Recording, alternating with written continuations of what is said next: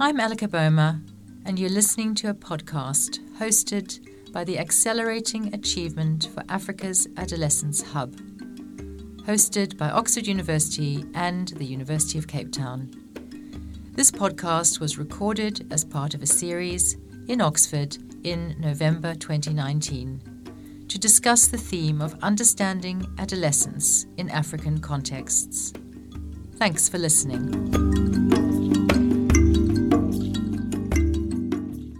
So we're talking about care. So, Olenka, maybe if I could start with you. What do you understand by adolescence? And when you're thinking about it, what are some of the important issues we need to think about when considering adolescence in context? Adolescents could be defined or looked at in different ways. Some have decided that they would use the age to define the period of adolescence. And the common definition by the United Nations is adolescents are a group of people between the ages of 10 to 19, from age 10 to 19. Some others have, made it a bit broader. I would say adolescents are between 12 or usually it ranges between that age. But the issues that are common about adolescence is that adolescence is the period where there's a rapid change physically, socially, and when puberty starts. And then, of course, we have all the secondary sexual characteristics. So there are different things going on during the period of adolescence.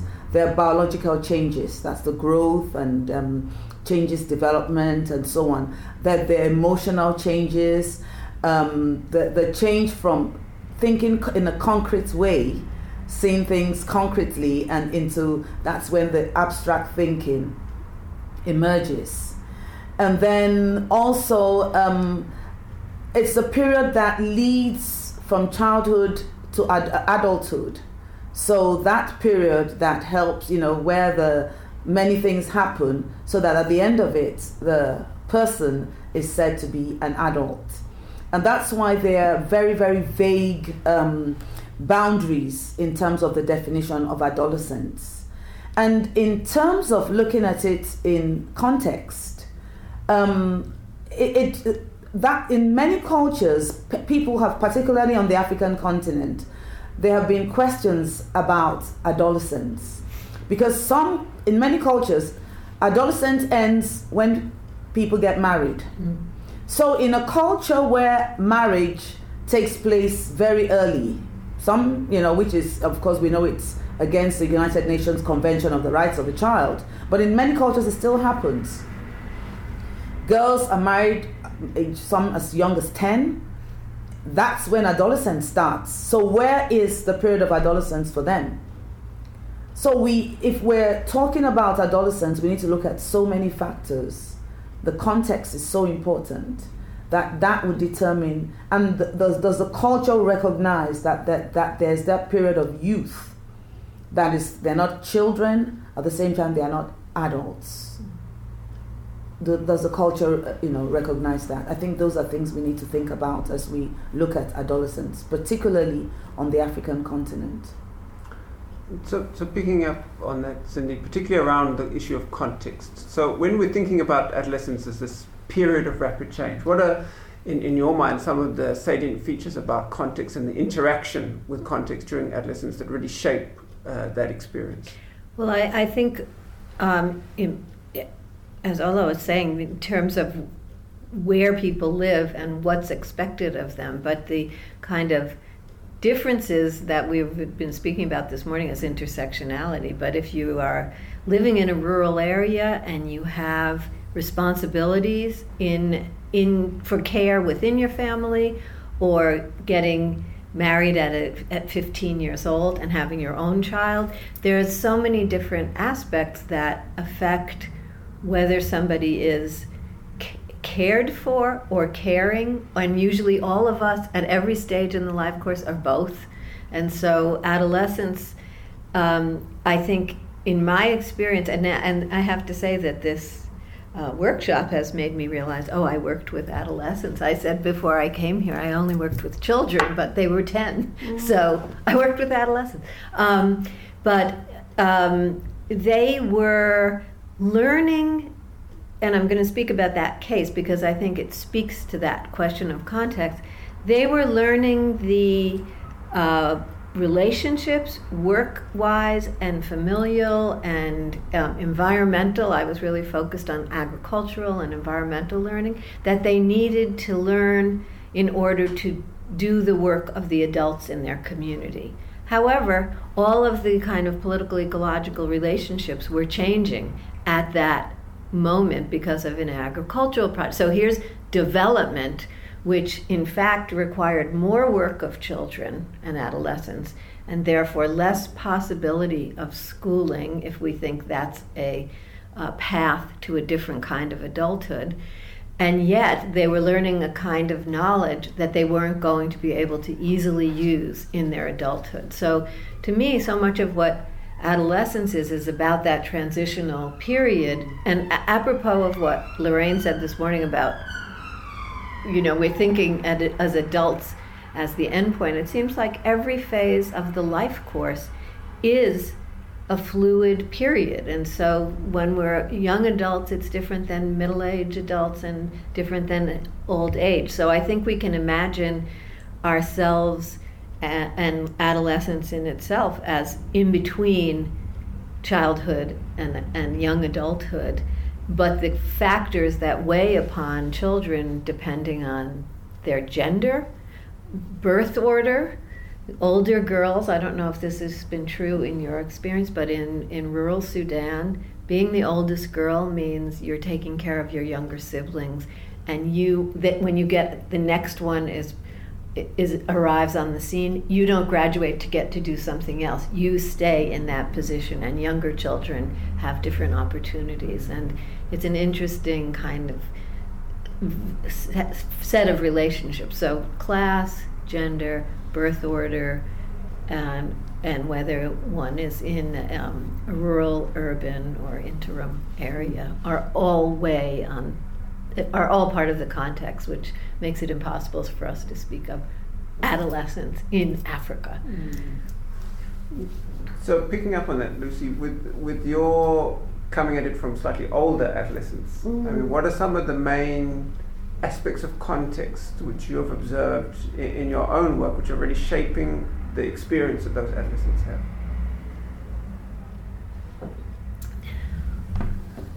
I struggle sometimes to know how much we should be universalizing and how much we should be saying that everything is context dependent. Because, and in some ways it's an argument to get where different disciplines get pitted against each other, and that's quite unhelpful because people just kind of retreat into their holes and throw stones at each other. And so in the kind of the biomedical model, you create something and then you expand it, and you scale it to everyone, because there's an assumption that there's some shared capacity that will work. And in the kind of opposite model is the idea that everything is down to the tiniest context, that every village, you can't translate from one village to the next door village, or from one household to the next door household. And on one level you recognise that that's true, and on another level you think that that's utterly unhelpful if you're going to try and do anything. And so that's when, maybe that's a very only the most obvious understanding of context. But that's where I always struggle, and I don't know the answer to it. So maybe let's pick up on one piece of that. So in some sense the interventions are shaping the context. So by doing a universal intervention, you're putting some universal aspect to the context. And so one arguably important aspect of the context is care. So perhaps to return to you, Olenka, is it what role do you see care playing in the lives of adolescents, and particularly in that African context. And sometimes we see this as a period of emerging independence, of peer influence. Is there still a primary role for care? Is it something that we need to think about in a universal way? I think that the care that adolescents will really benefit from, although I say at the same time we can still salvage at adolescent period, but I think the care needs to have started even before adolescence.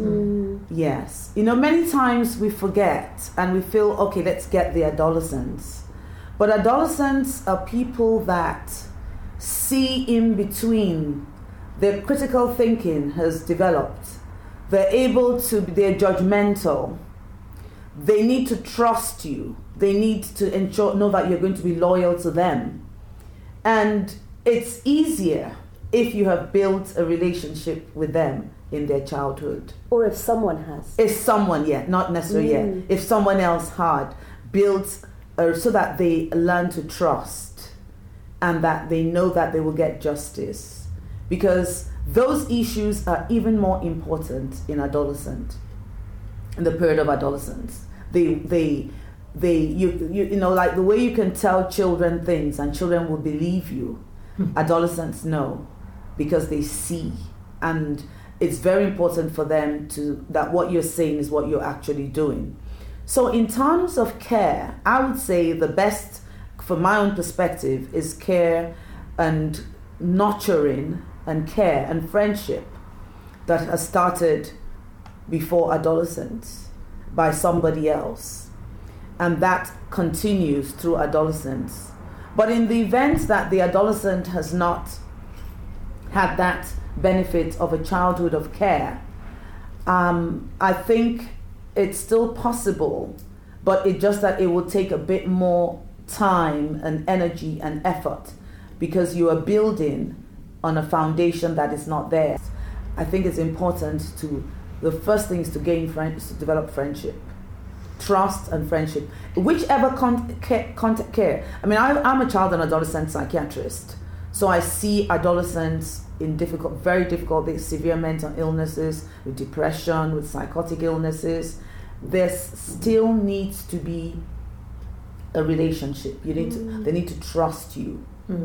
But those adolescents that are under my care, who I had managed when they were children, it's much easier because we've built a friendship over the years. So I say, whatever, even within the juvenile justice system, and that's some of the problems we have on the African continent, the problems of training of the staff who look after who man these correctional institutions, and many times they're abusive, not knowing that the reason why the adolescent is there is because they've suffered and had difficulties, and that's why they've broken the law, and that's why they're in the juvenile justice system, and they need understanding and they need friendship, even in that state of care.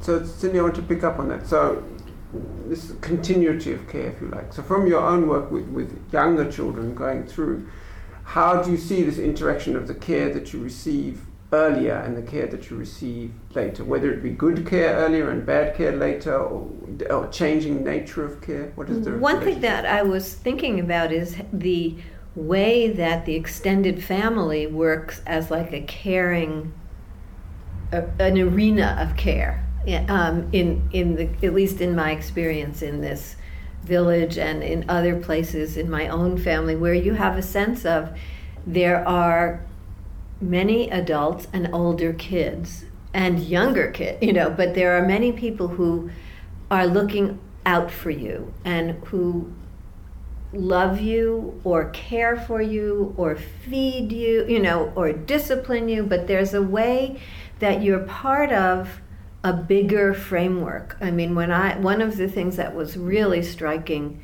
to me in my fieldwork was a young mother of 7 children just died. So I think she had a stroke. I think she probably had high blood pressure. But she just literally dropped dead.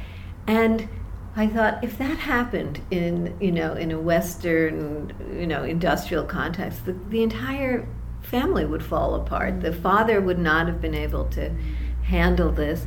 But the grandmother stepped in, and the aunts and uncles, and they all lived in a big courtyard, house yard.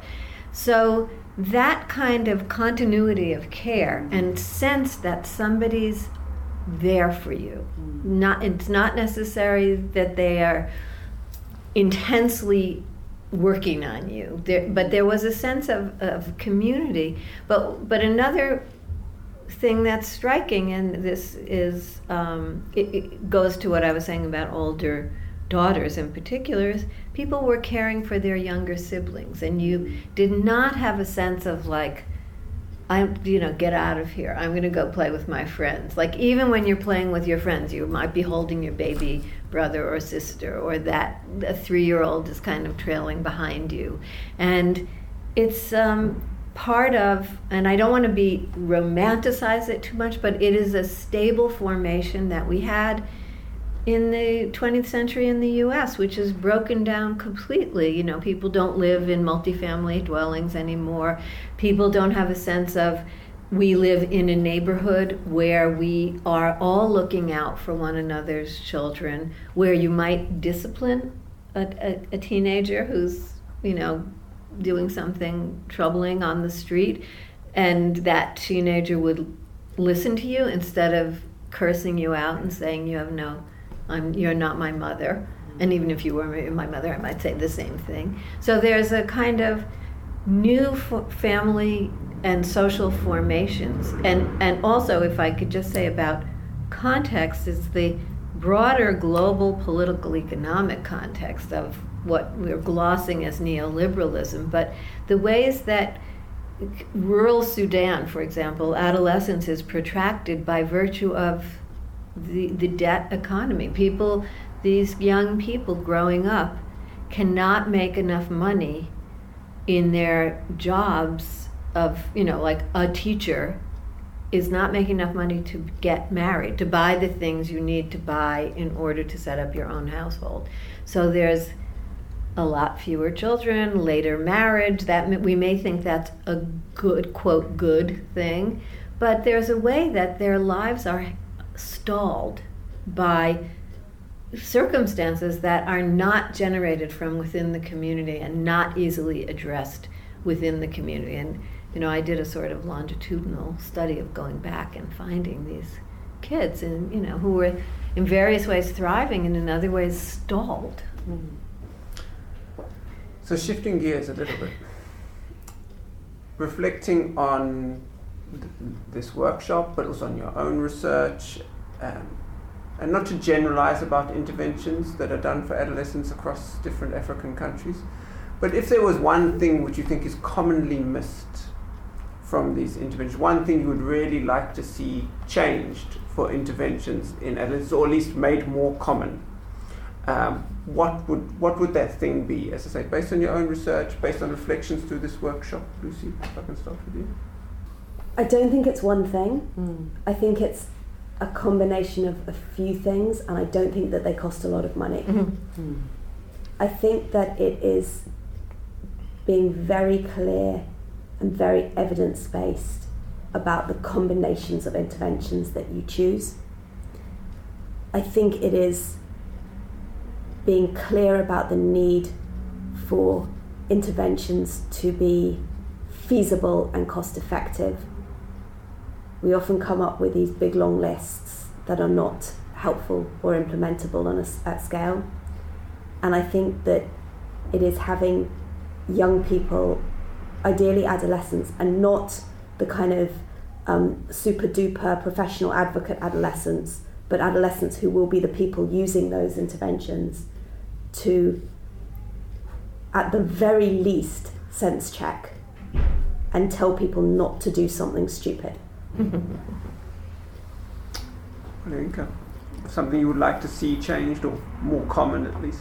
Well, for me on the African continent, like Lucy has said, these are not expensive. These are things that I look at myself and the opportunities I had that I think have largely helped me to be what I am.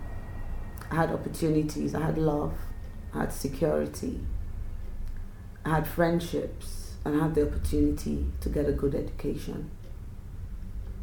And so that has empowered me, and I can make decisions, and nobody can push me around. I think it makes a lot of difference. Adolescents, and like I said, children and adults, they need mentally healthy environments that will promote their well-being. I'm a psychiatrist, I keep saying mental. That would promote well-being. What are those? Environments that are secure. You can wake up in the morning and go to school. You can move around. Secure environments. They need friendships. They need schools that are supportive. Schools where they can learn under decent circumstances, where they can be assured that they can have food, a good meal. The teachers understand adolescents and the way they think, and they encourage critical learning and empower them so that they can, as adults, go out and join the workforce and be productive members of society. They need, environments where there's water, easy to get water, good drinking water, there's health care. And even when they make mistakes, an adolescent who gets pregnant, it's not the end of the world. Mm-hmm. She knows that, and he too, because I say they're both pregnant, even though one person carries the baby. I think that's something that we need to emphasize. It's both an adolescent girl and a boy, or whoever is the father. They need that hope that I'll have even when I'm pregnant, I can go to school and continue my education. I mean, we look around, and these are things that these people need. They're going to school. They need decent clothes or can't be going to school with. A girl has her menstrual period. She needs sanitary pad. She don't have to use leaves or grab rags around the neighborhood. Basic things for a life of dignity and respect. I think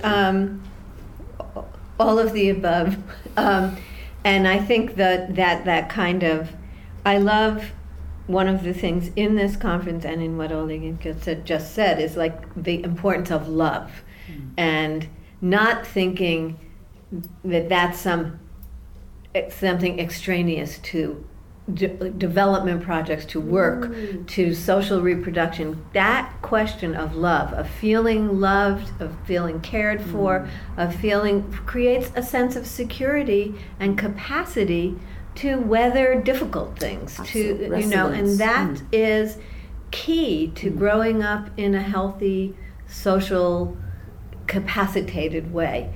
I would say, as a critic of so-called development projects, that one thing that is not so hard to do but seems impossible, it's never done, is to have an intergenerational perspective on the project, to not have the timeline, and you have this with research projects too, but not have the timeline be, this is a 5-year project, and if it displaces everyone from the possibility of staying in their community and finding work, that's not our problem.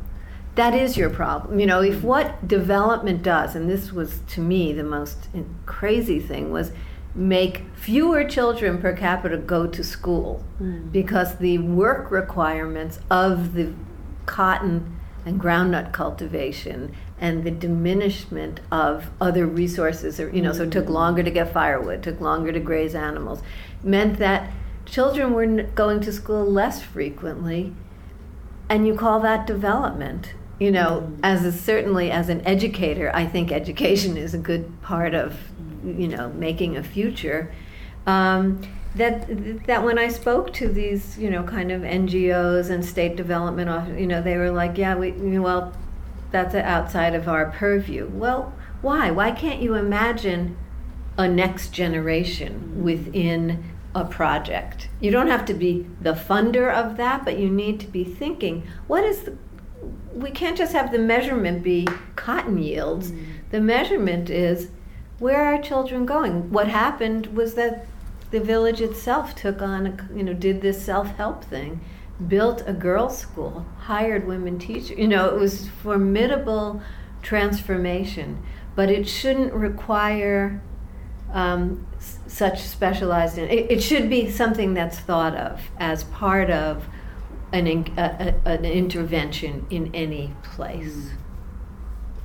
So, any last thoughts?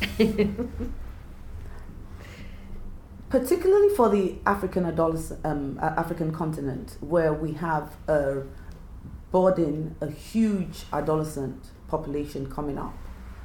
In another few years, we're actually going to be, in terms of our adolescent population, almost as have the same population as Asia. So we have this huge young population, untapped resource. That population is Africa's wealth. And we need to harness that wealth for growth, for development, for peace. All the things that the SDGs, growth, development, and peace. And one of the ways is we need to focus both on girls and boys. And I would say equity. You look at a boy or look at boys and say, what resources do they need to be the very best they can? And we look at girls, adolescent girls, and do the same thing. Give the boys and the girls, because there are slight differences, the resources they need to be the very best so that they can contribute and be part of the wealth of the African continent. Thank you. And I want to completely compliment and add to that, because what I think the most moving, painfully moving, but extraordinary talks I ever heard in a university context was by Wole Soyinka. And he talked about the loss of a generation's creativity. And he said, this is the biggest loss. This destruction of the possibility of this whole strata of young people's futures and what they might have given to their communities, to Africa as a whole, to their nations, to the world, is the biggest loss of all. And I sometimes you cry in talks because you can't wait to get out of them. But this one, I was just crying. Yeah. It was so moving, and I think that's what's at stake in precisely what you said. Yeah.